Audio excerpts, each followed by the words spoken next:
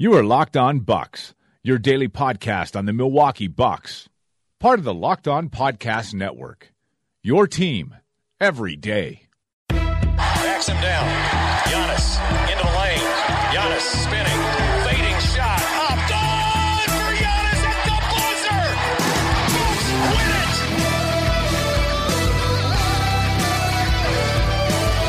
We may be young, but we believe on the future. Bucks win it. We may be young, but we believe on the future. Bucks win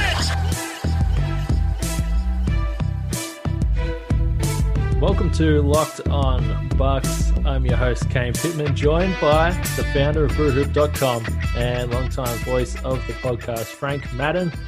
For today's episode, that is brought to you by Manscaped. Manscaped is number one in men's below-the-belt grooming. Get 20% off and free shipping with the code LOCKEDON at manscaped.com. Now remember, if you keep the area around the Jats crackers clean, you're going to be on the road to success, Frank. I'm not even gonna ask what exactly you just said. I'm gonna re-listen to this podcast tomorrow just purely to replay that a few times. So I'm now that I've shaken off what you've just said, I'm good. I would say Bucks fans are probably in a better mental state here as we speak on Sunday than they were a couple days ago following that loss in Boston. Solid bounce back weekend for sure with win on Friday in Orlando, a very, very easy win in Orlando against a Magic team that, has had really a lot of trouble scoring this season.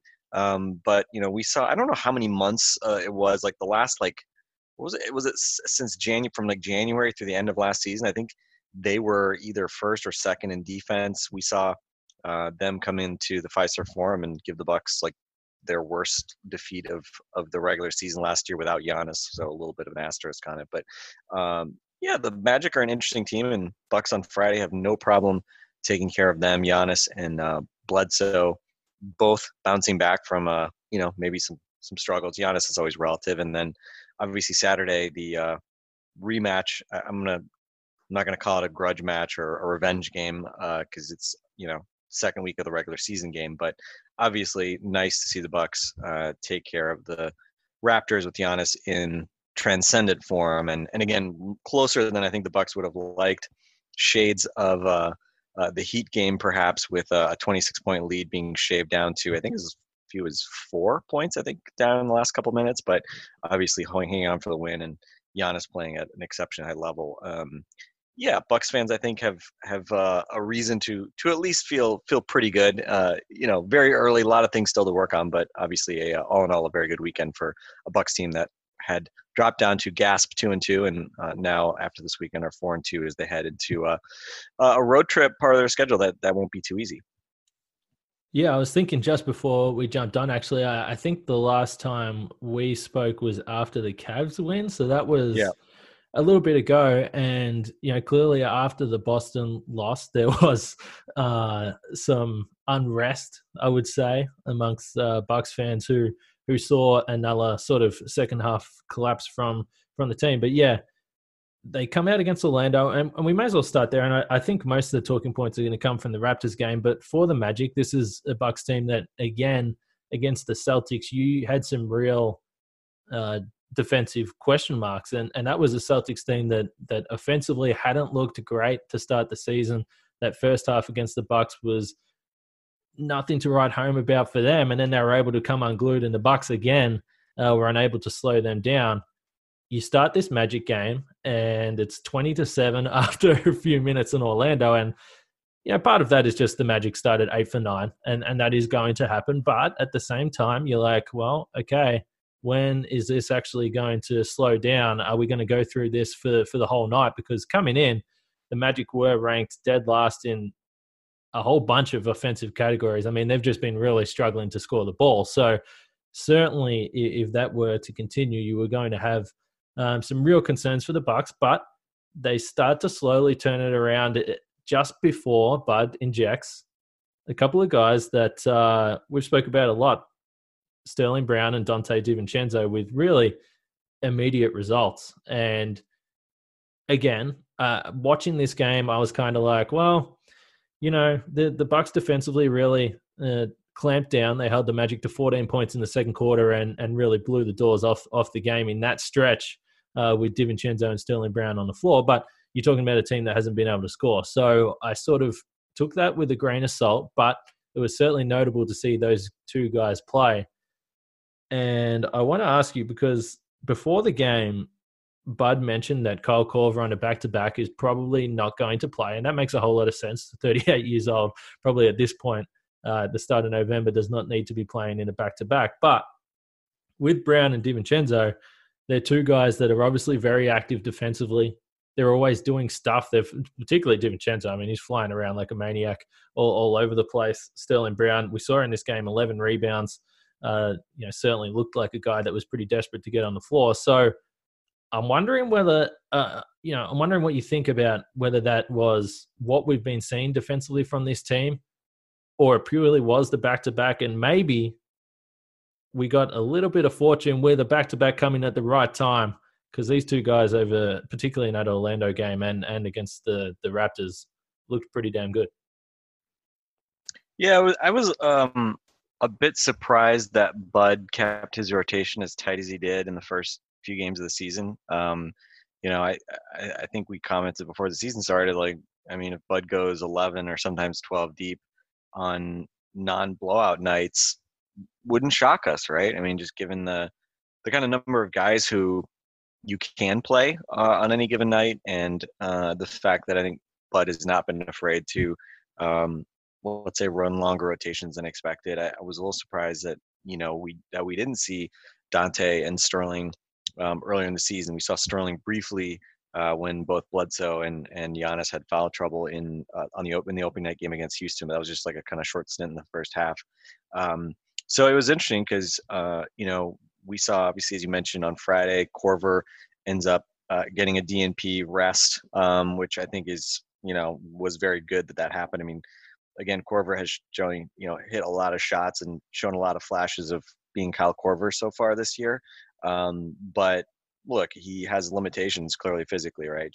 Given his age and I think Korver used to be, I think he's typically been an underrated defender. I forget who it was, but somebody just I can't remember if it was Zach Lowe or Nate Duncan or who it was, but someone just commented how, just the fact that Korver is like a big dude, like people, I think, over or underestimate like how useful that can be. Because again, like you may think like, oh, he's like a slow white guy shooter or whatever, racial stereotype, he can't be good at defense, but he's a large human being, right? I mean, he's 6'7".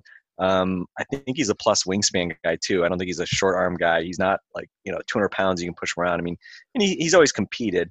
But look, yeah, at this point in his career, he's gonna have limitations, and obviously there's an energy factor from both ends that guys like Sterling and Dante bring that obviously a guy like Korver simply can't. So to see those guys get early and extended run on Friday was really encouraging, and for them to immediately respond. I mean, literally, as you mentioned, like they come in and the game flips basically from Orlando, kind of coasting off that early lead and that early shot making to the Bucks kind of really just taking control of that game. That 31-14 second quarter, completely flipping the script on that game, and really not getting particularly competitive thereafter. Thankfully for Bucks fans, mental states probably, but yeah, a lot of credit to those guys for just coming out and taking their chances, right? And I think that's I think it's a trait that people take for granted in the NBA. And I think it was Jared Dudley who I once heard kind of talk a little bit. I think it was on a podcast he was on or something, and he was just sort of saying, a lot of, if you're in the NBA, you probably were a great college player. Obviously, you were probably a fantastic high school player.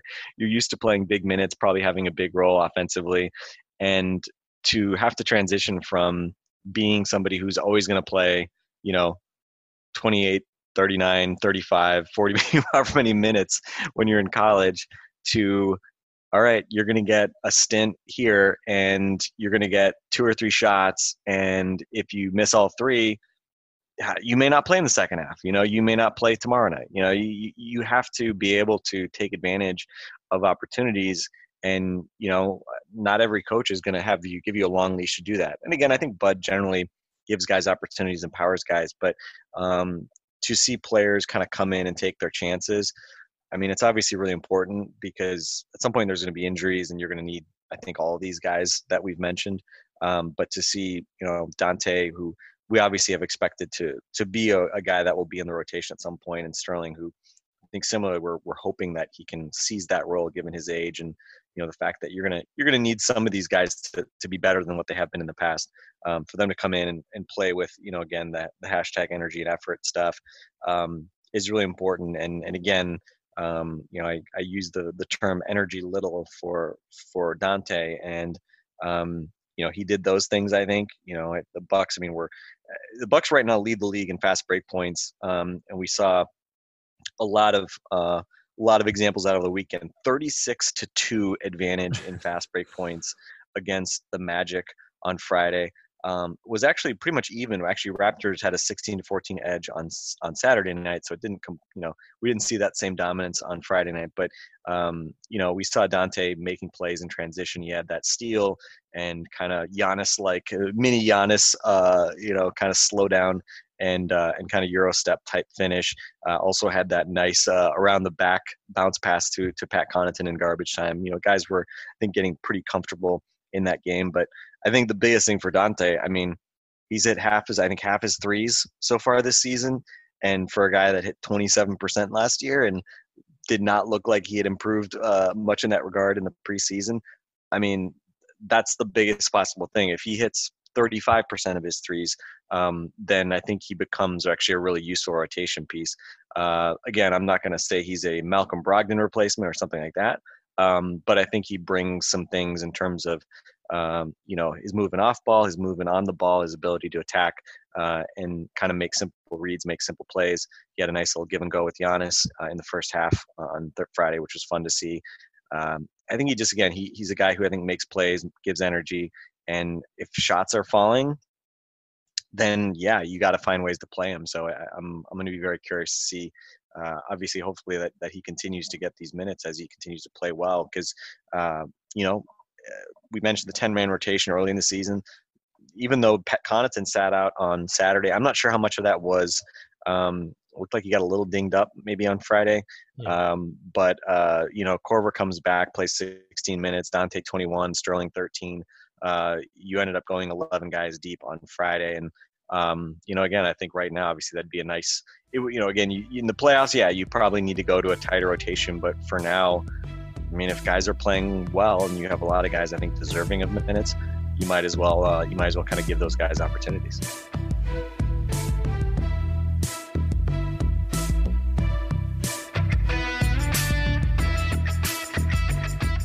Yeah, for sure. And the big thing with Dante that we always speak about is his shot.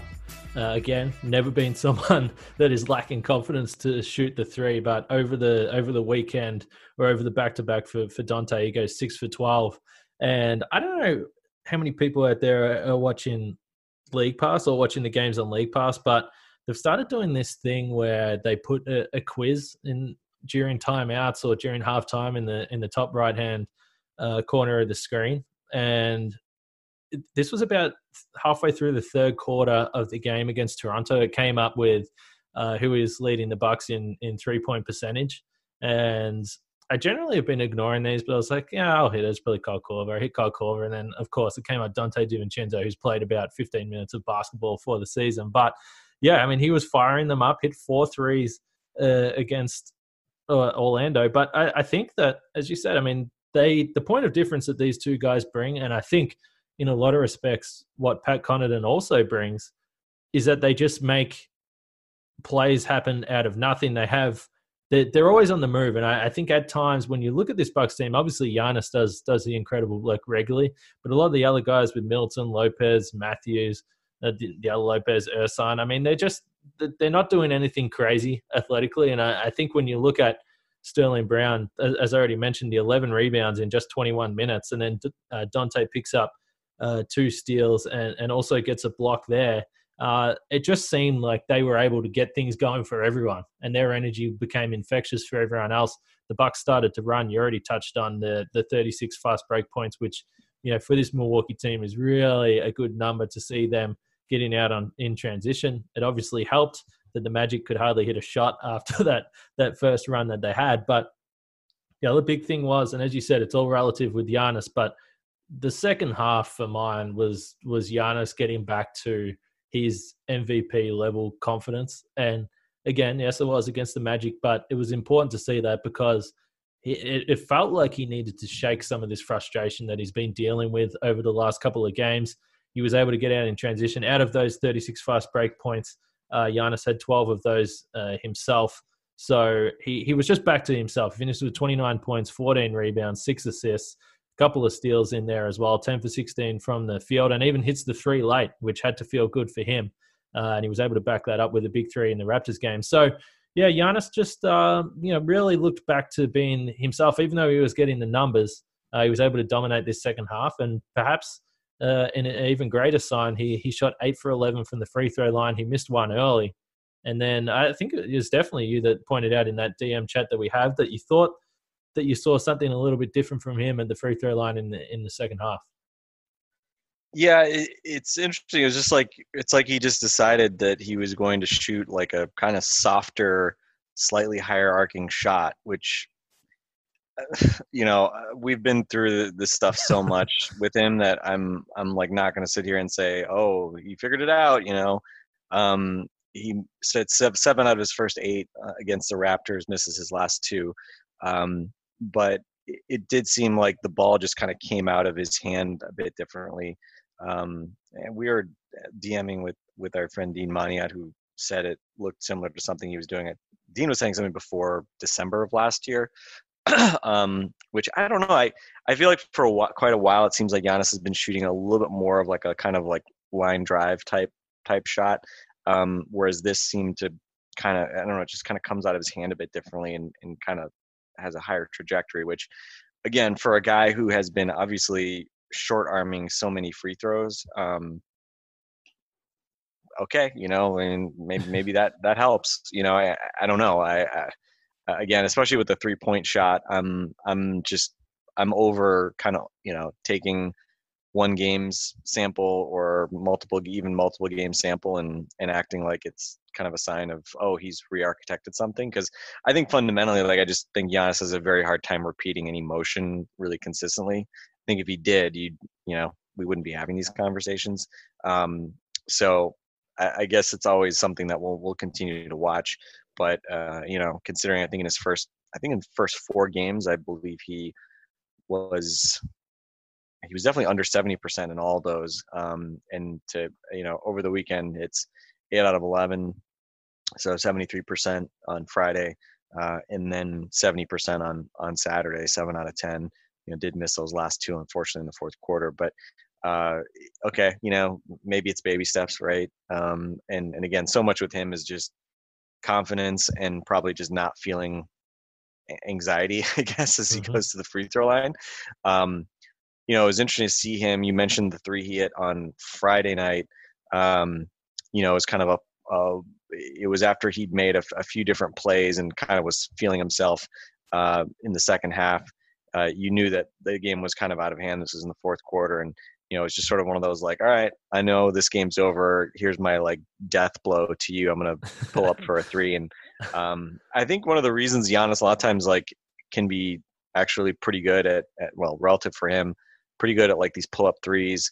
He was better at pull-up threes versus spot-up threes last year, is just because he gets his momentum going forward a little bit. And, if you're a guy who's always short-arming stuff, getting a little momentum moving forward, obviously sometimes that's the difference, right? Between missing it off the front rim and actually making it. But yeah, he thankfully makes that 3 on Friday. I think he had missed something like 14 or 15 in a row dating back to the Houston game, because he made his first 2 out of 3 in Houston and then missed his last 2 in that game. And then I think he had an 0-5 game, a couple 0-2 games. And then what was he, 1 out of 4 or something on Friday, something like that. But so yeah, I mean, it was quite a drought. And, this is the thing that he just, if you're going to become a halfway decent 3-point shooter, you can't go multiple games where you just miss everything, right? This is not the way you're going to be able to kind of take that next step. So to hit the three on Friday, and then the three he hit on Saturday was probably the biggest shot of the game. I think the Bucks were up 102-98 at the time, and shot clock running down. He gets the ball back near the top of the key and takes one dribble, and then realizes, oh crap, I got to shoot it, and kind of wings it up there. Contested three that makes it 105-98. I mean, that was a massive shot, and again, I don't know mechanically how representative that was of what he's going to do moving forward, but for him to hit that shot, it was a massive play in the game, and we'll see if there's any carryover, because again, I think at this point it's probably dangerous to assume there is, but obviously we'll sort of take it game by game. Yeah, he was 53% from the free throw line heading into those two games. And then, yeah, as you sort of mentioned, he has a 71% mark over those two games. But probably the only other little exclamation point on that Orlando game was the Thanasis poster for his first points in Milwaukee, which was fun. A bunch of social posts went out saying that Giannis's younger brother got a big poster dunk. So, just chalk that in as another tick in the box for the media outlets, not really realizing that he's actually older. But the Bucks got back on the winners list, and that was important. And heading into a difficult back-to-back, because the Raptors team were 4-1 coming in. And Pascal Siakam he's had a monster start to the season. He was averaging something like 27 and 10 or something around there, shooting over 40% from three. He's really been unstoppable. And early in this one, he got taken out of the game with foul trouble. Both times Giannis. So Nick Nurse coming into the game said, okay, well, we're going to put Siakam on Giannis. He's going to get the first chance at defending him. It did not work. and Siakam was out of the game within the first sort of 5 or 6 minutes there with two fouls, and was never really able to recover. He ends up fouling out of the game late, but he also picked up his fourth foul in the third quarter that took him out. He still managed to play 32 minutes and get up 19 shots, but if you were looking at this as a matchup, and certainly there's been a lot of early talk about Pascal Siakam, maybe Giannis took that individual matchup personally. Maybe he just took the fact that they were playing the Raptors personally. Or maybe he was just feeling good after beating down the Magic a night earlier. But Giannis, 36 points, 15 rebounds, 8 assists, a steal. He had 4 blocks as well. He was 14 of 20 from the field. He had 26 points in the paint. The Orlando game, you're like, yeah, okay. Yeah, Giannis can dunk all over the Magic. But this one was peak Giannis. Yeah, I think did he have 11 fourth quarter points? Something in that order. He had, I think, 19 points in the second half. This was definitely his most complete game so far this season. I mean, he's obviously had some games where he has scored more points, but you just look at the totality of the performance in terms of some of the playmaking, some of those defensive plays, especially in the second half.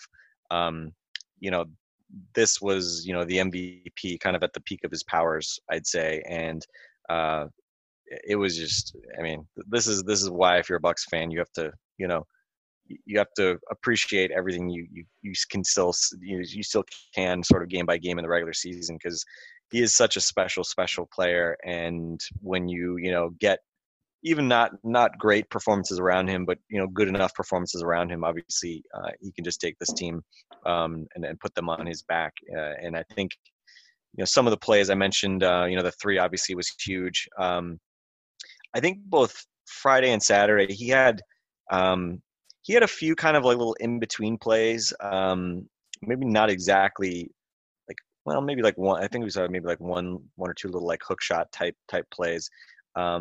But kind of like little plays in between, which it's interesting. Siakam, I think the thing that makes Siakam special, even before this year where he's hitting 42% of his threes, he's at 96% from the line right now, which didn't take a free throw against the Bucks, which kind of think speaks volumes about how well Giannis and the team defended him. But Siakam, I think the thing that kind of helped him break through was he's got so many little like shots from like 5 to 10 feet out. He uses the glass really well. He's not Giannis. He can't just dunk everything. He can't get to the rim for layups every time, but he's really good at little flip shots and things like that. And that's the kind of thing that Giannis, to a large extent, doesn't need in the same way Siakam does. But if Giannis has some of those shots, I mean, I always talk about Giannis. If only he developed a little like baby hook shot, a little push shot from 8 to 10 feet out, how he could pretty much get that shot whenever he wanted. And we've seen a few kind of hints here and there of that. But we also just saw just a number of incredible Giannis finishes at the rim, just driving, putting his head down and just saying, I'm just going to pick a side and I'm just going to bet that you can't stop me. And we saw that on Friday as well. When he really started going, he was just really attacking guys. And between, the Raptors with Siakam, Anunoby, and Ibaka, and the Magic with, Al-Farouq Aminu, with Jonathan Isaac.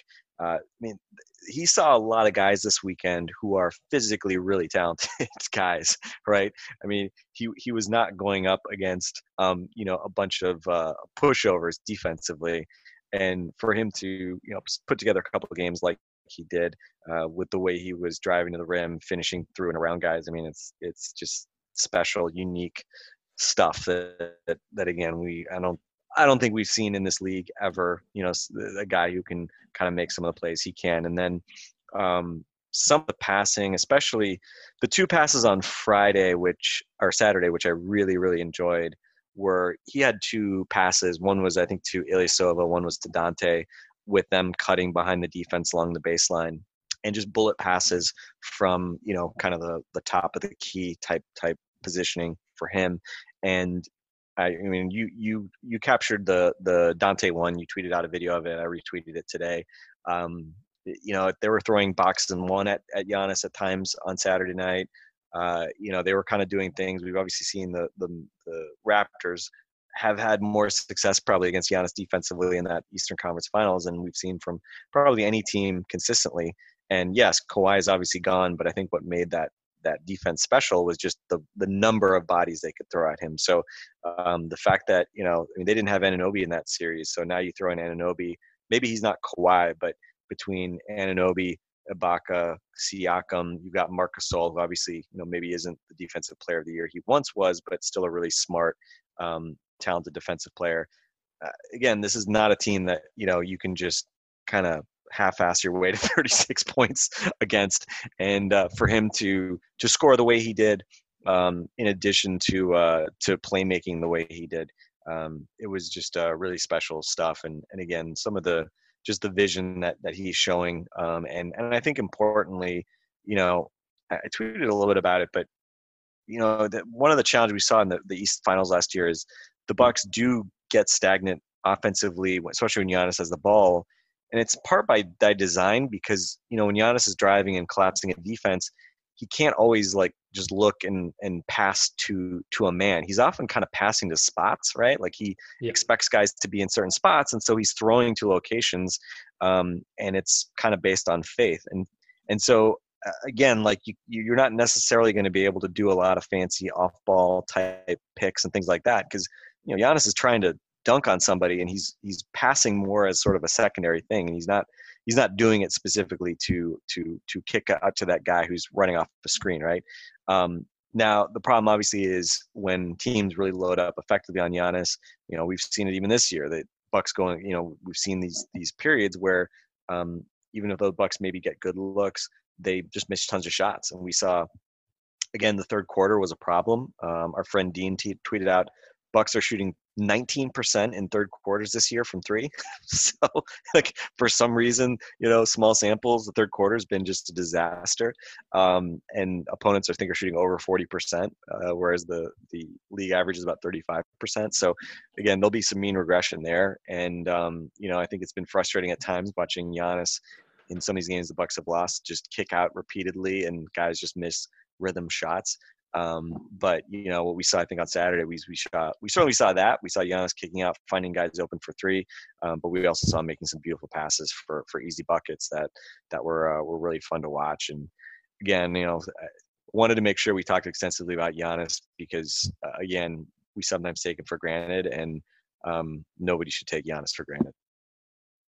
Yeah, and I like the tweet that you did send this morning, because it was something I was thinking about, and at the time that you sent that, I was looking up some stats, because this was a game where I think there was a lot of anxiety, and I don't even think it was just with the fans. It looked to me in the last quarter that the Bucks players even were maybe like, oh boy, we are losing a huge lead again. They're up by 26 points at one stage, and really Giannis carries them home. And yeah, I know, again, you spoke about Dean earlier, but Dean mentioned that, it's a bit early for Giannis to be carrying the team to a win. But again, he is the MVP. He's going to do that from time to time. But the numbers I was looking at from the three games that the Bucks have given up the big leads, and that's obviously Boston, Miami, and now Toronto. Against the Celtics, they had a 16-point lead at halftime. In the second half, they go 4 for 21 from three, and they are 7 for 8 in the restricted area. So clearly a big discrepancy there. There was a lot of shooting from the outside. The offense was very stagnant. They lose the game by 11 points. Miami, the numbers were really similar. They had a 17-point lead at halftime. This is before it gets to overtime. Overtime, I didn't look at those numbers. Obviously, they lose. But in the third and fourth quarter, the Bucks shoot 3 for 20 from three, 6 for 8 from the restricted area. Again, they were just blazing away from three. That allowed the Heat to get back into the game. Last night against Toronto, even though the Raptors were coming really hard at the Bucks, I thought we saw a lot more a lot of different looks from the Bucks offense. It was less stagnant. And even when they weren't scoring, it looked like the offense was functioning in a better way than what we'd seen before. They went 4 for 15 from three. So again, that's the theme. When the Bucks aren't hitting the threes, they're going to give another team a chance to get back into the game. But they were 9 for 13 in the restricted area. So the Bucks are still scoring when they get in there, but we know that the frequency is down a lot. And that's something that I think that was a combination of Giannis being as great a passer as what he is. I think he was also getting touches in different areas. You spoke about that sort of top of the key free throw line area. I think when he has the ball there, even if he has picked up his dribble, he still is able to draw a crowd towards him. And then if you have guys just standing on the three-point line, which we saw against Miami and Boston, if you're not hitting the threes, then it's really an empty possession. What we saw last night in the game against Toronto, guys like Dante DiVincenzo, who picked up 2 easy baskets on baseline cuts, and then the Ersan one that you mentioned, there was a lot more movement. And it made me wonder a little bit about Kyle Korver, and we've spoke about, his limitations, physically and just as a player at this age, at 38. He is a guy that clearly still attracts a lot of attention from the defense, but he's not a guy that's going to be making drastic baseline cuts and getting himself free going to the basket. He's just shooting threes. He's hitting 50% on those. But I thought having a different look with Dante and Sterling and Ersan's always been that crafty guy. But some different guys that were going to give Giannis something else to look at. It was clearly a directive, and I thought that was the difference and the reason why the Bucks were able to hang on to that lead and get the win against Toronto.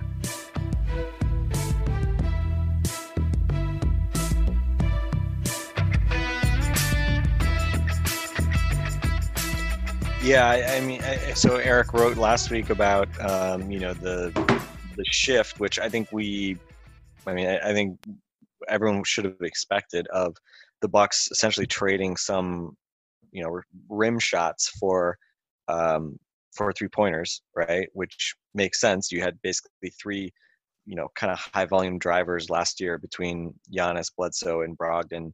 This year, obviously, Brogdon is gone. You replace him with guys who don't play that way, right? Unless Dante ends up playing a lot of minutes and ends up being a higher volume driver guy, which at this point I'm not expecting him to certainly score in the paint the way Brogdon did. I just don't see that, right? I mean, he was very effective finishing last year, but it was more as a kind of cutter finisher, not as a guy that just takes guys off the dribble and gets to the rim.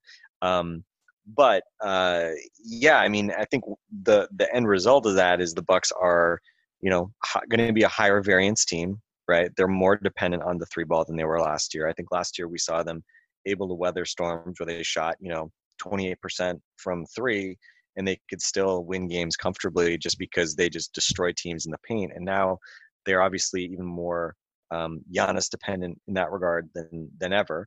And so I think, as I kind of watch game by game, obviously, you're always going to look at the 3-point shooting numbers because, if one team shoots well, the other team shoots poorly, that's usually it, right? The whole make or miss league thing that is very clear when, nowadays when you look at just box scores and you just look at how teams shoot, one team has a really bad shooting night. That's really hard to overcome given how big a volume 3-point shooting has become, and especially with the Bucks, because the Bucks, I think right now, are they leading the league in 3-point attempts? They may be leading. They're definitely higher than they were last year.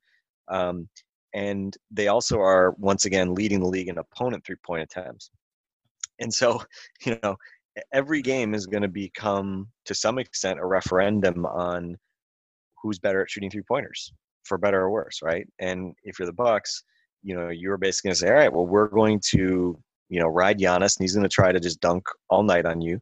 And then if you send help, he's going to kick it out. We're going to shoot open threes. And we believe, night in, night out, we're going to win with Giannis's dunks plus threes more than you're going to win with us, essentially taking away the rim, taking away the paint, and forcing you to shoot threes. Interestingly, I was looking at the defensive metrics for the Bucks this year. So offensively, they're down about 3 points per 100.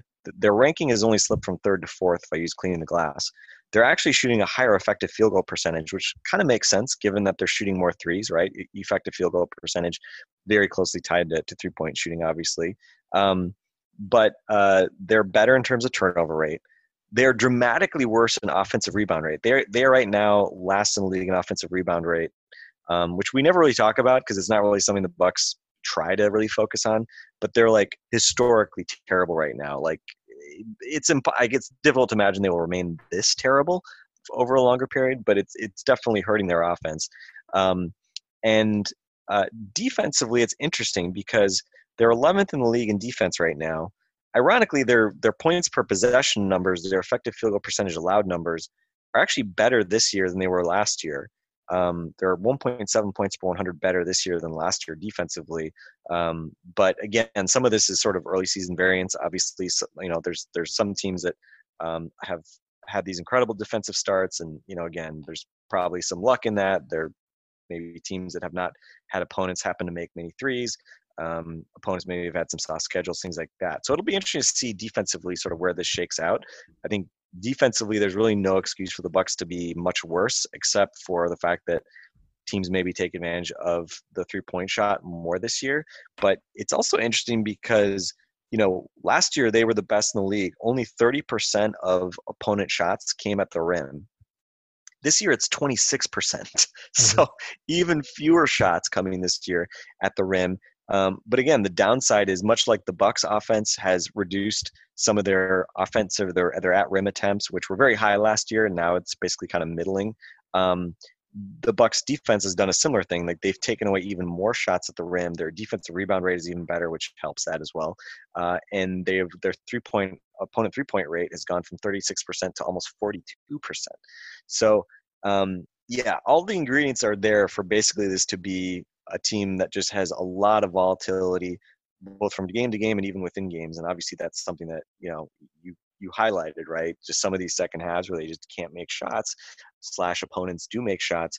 You're going to be able to see, a lot of big leads are going to be unsafe because of just not only the makeup of the Bucks' own shot profile, which I would say, as we mentioned, is less stable. I would say it's more volatile this year than last year because of that trading of rim stuff for 3-point shots, but also defensively. You love the fact that they continue to take away the rim as well as any team in the league. But obviously the flip side is teams are going to get off a ton of threes, and sometimes those are going to go in.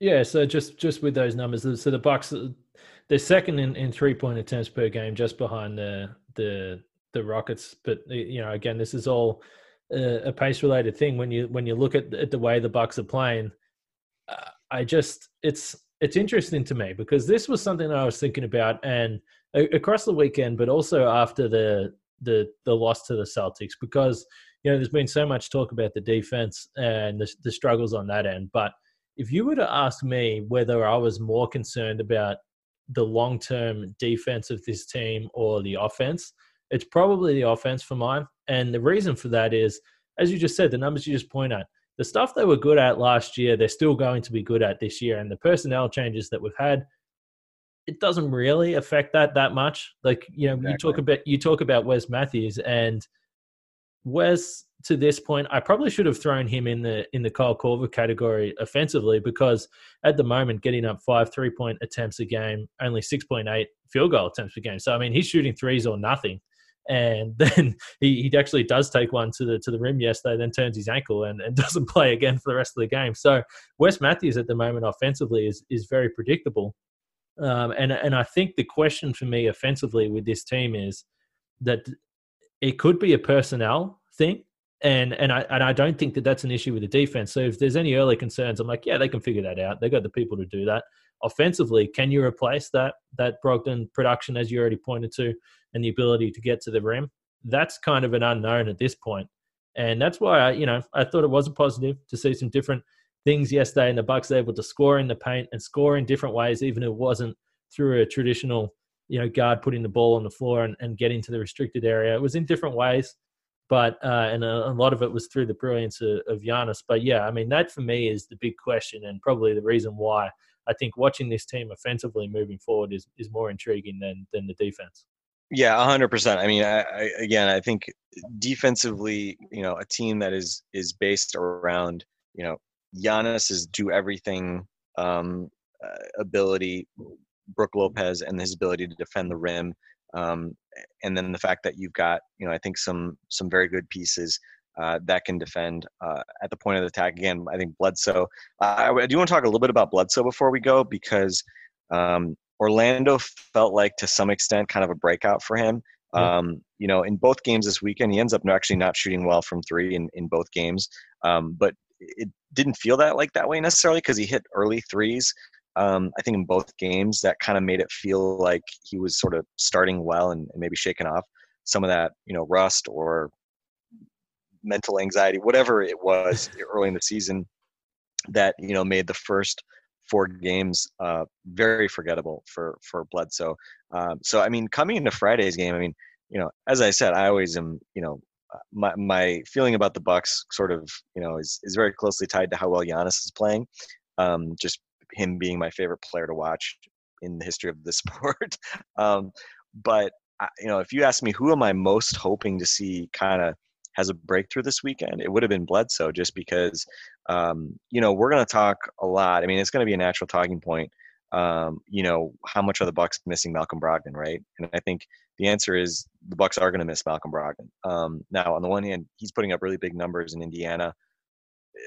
To some extent, obviously, he probably would never do that in Milwaukee, just because he's not going to have the ball in the same way that he does with the Pacers right now, right? I mean, he's sort of like option number 1 on a lot of nights with the Pacers, and obviously in Milwaukee, that wasn't really an option.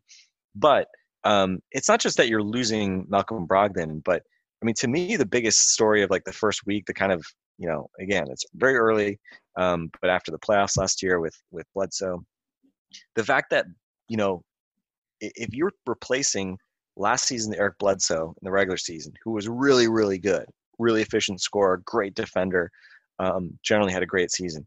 If you're replacing that guy with Eric Bledsoe, but a mediocre version of Eric Bledsoe, that is a huge loss, right? I mean, we're always going to talk about Brogdon because he physically left the team. He's not on the team anymore. He's doing good stuff elsewhere. So it's easy to say, like, you're missing that, right? I think the infamous Mark Lasry referring to him as a quote unquote luxury is something that is going to probably haunt our discussions about the Bucks for some time, especially if they don't win a championship. But looking at Bledsoe, this was the big thing that kind of gave me anxiety. If you ask me about what was my biggest fear coming into this season, it was that, look, is Brook Lopez just going to continue to be this great version of Brook Lopez? I hope so, but he's 31. I don't know. Maybe he takes a step back, right? Is Eric Bledsoe going to continue to be the version of Eric Bledsoe we saw in the regular season, or is that playoff Bledsoe going to become closer to what we see in the regular season? I certainly hope we see regular season Bledsoe all year, but who knows, right? He's 29 years old. Things happen. Guys eventually regress. The mental part of the game is a big deal, as we've seen with this team. So seeing Bledsoe, we saw in fits and starts in the first week of the season, like where he would be aggressive, get to the rim, finish at times. It didn't look like he's like just lost a step. But obviously the shooting has been a concern. And so I think for him to look more confident making plays, I think we saw more kind of pick and roll actions between him and Giannis creating shots on Friday and Saturday. I think that's a welcome sight, because I think a huge concern with Bledsoe obviously is, especially if he's not shooting, does that really adversely impact Giannis and the way teams can defend and load up on Giannis if they don't fear Bledsoe. So I think just generally I felt better about Bledsoe for sure after Friday and Saturday. I would say we're not like out of the woods or anything like that.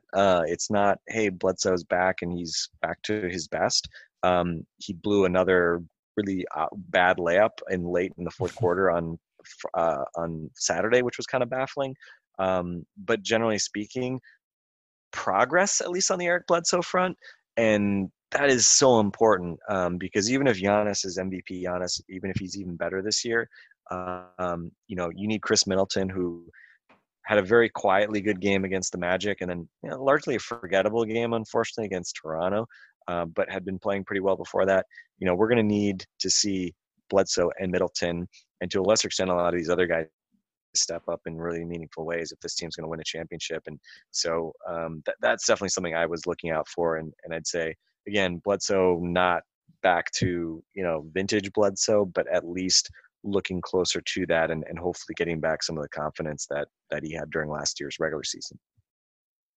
Yeah, he didn't shoot the ball all that well from three, as you mentioned, but 10 for 15 inside the arc, which is a really good sign for him. You mentioned that, he did miss one late there, but, early in the season, he was just completely out of sorts, offensively, defensively. He was just not the Eric Bledsoe we've seen. So to see him be in control of the ball as well, he averaged just under, he had 11 assists over the 2 games and only 1 turnover, which is a nice number for him, because, early in the season, he seemed to be back to the Bledsoe from a couple of years ago, where he would find himself stuck in traffic, pick up his dribble, leave his feet, throw the ball to anywhere and hope for the best. And that was sort of the bad Bledsoe that we hoped, a couple of years ago we could get rid of. And then he had that great regular season last year. So, yeah, it was a bit of a bounce back from him.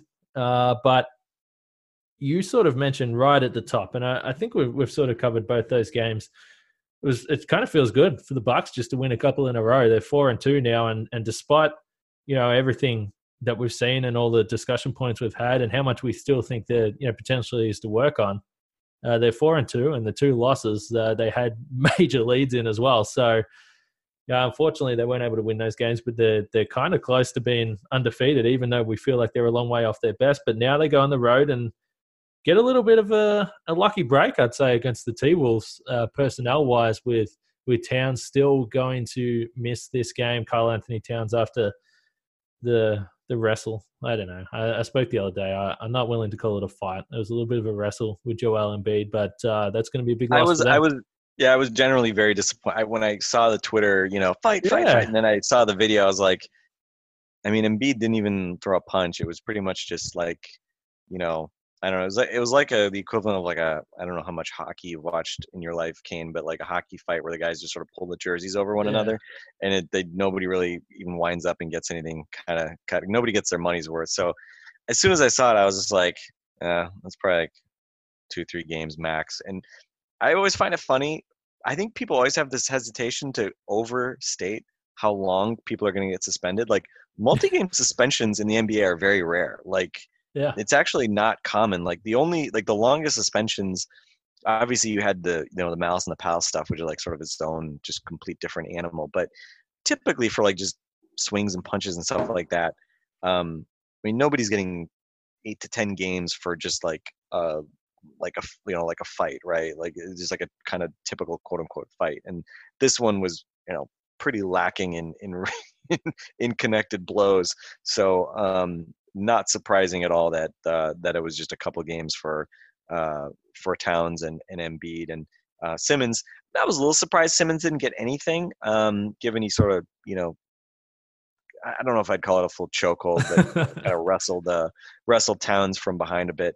But yeah, we Bucks have lucked out a number of times here, and for the most part, it hasn't really helped them. They played the Heat without Jimmy Butler and lost. They played the Celtics without Jaylen Brown and Enes Kanter, which I don't know if that's really a negative in terms of Kanter, but they lost that game obviously. So hopefully the missing star player reverse jinx Ewing theory thing doesn't come back to rear its head again for the Bucks in Minnesota. Because I think after that Magic game and after, to a lesser extent, the Toronto game, but obviously, you'd like to think, hey, are the Bucks going to kind of get back into that mode that we saw last year, where when they go and play, kind of mediocre to bad teams, they just stomp them. They just go out and crush them. And obviously, you would very much like to get back to that level of consistency, especially with a couple of really difficult games on that road trip, including on Wednesday, having to go into LA to play the Clippers. So you really want to win this game on Monday night to not only keep your win streak going, but avoid being in a position where you may drop to 500 on Wednesday if you don't take care of business on Monday. Yeah, not that, and just to add to that, not that the Clippers are really struggling without him anyway, but they're also going to see a Clippers team without Paul George. So exactly. Kind of a wild start for the Bucks in terms of, as you said, they're probably lucking out, although they haven't taken advantage of that yet. But today's podcast was brought to you by Manscaped. Manscaped is number one in men's below-the-belt grooming. Get 20% off and free shipping with the code LOCKEDON at manscaped.com. And I mentioned the Jats crackers to start the podcast. So the Jats crackers is just a brand of cracker in Australia. But in Australia, we also call the area down there knackers. So the Jats crackers are your knackers. So just to clear that up, because I know you are a busy man, and you probably don't want to have to go back and try and figure out what I said. I appreciate it. Well, you'll have to just make a habit. You'll drop an Australianism, some slang for us in the front, the initial read, and then people have to stick around to the end of the podcast to figure out what it is. To hear the explanation of what the hell Kane was talking about. All right, good to know. Kane will hopefully over the coming months learn many Australianisms, and so we can sound as cool and chill and I don't know, knackered as or whatever. We'll be able to make proper Wallaby references when all is said and done with this season, just from having spent so much time with you. So so I guess Monday night, Bucks Wolves, chances to kind of keep rolling on. Although also this game has the trappings of a trap game as well, right? After that Raptors win that they clearly wanted, Giannis said as much that they had a little extra incentive to kind of take the Raptors down. You got the Wednesday game in LA that everybody has circled on their calendar. So there's no game that seems as primed for like a Phoenix Suns style letdown from last year as going into Minnesota playing a Timberwolves team without Karl Towns. But we'll have to see, and hopefully the Bucks can look like the Bucks of last year and buckle down and take care of business. Yeah, it is a tough road trip coming up. So they got the job done and took care of the weekend, and now this is the last little one before they head west. But it is a 7:00 tip-off, which took me a little while to figure that out. With I guess you guys lost an hour overnight, or you went back an hour, so it's probably getting dark pretty early in Milwaukee right now, I'm guessing. It is. Seasonal affective disorder is in full flight now. If you don't enjoy darkness at 4:30 or whatever the heck it is at this point, which I don't know who does enjoy darkness at 4:30, but it's not great. It's not great. So hopefully these Bucks games in the early evenings can provide some enjoyment back to everybody who's dealing with cold and darkness in the state of Wisconsin. All right then. Well, we're gonna leave it there in the darkness of our listeners. But for Frank Madden and myself, Kane Pittman, we'll be back tomorrow after the game against the Wolves. We'll speak to you guys then.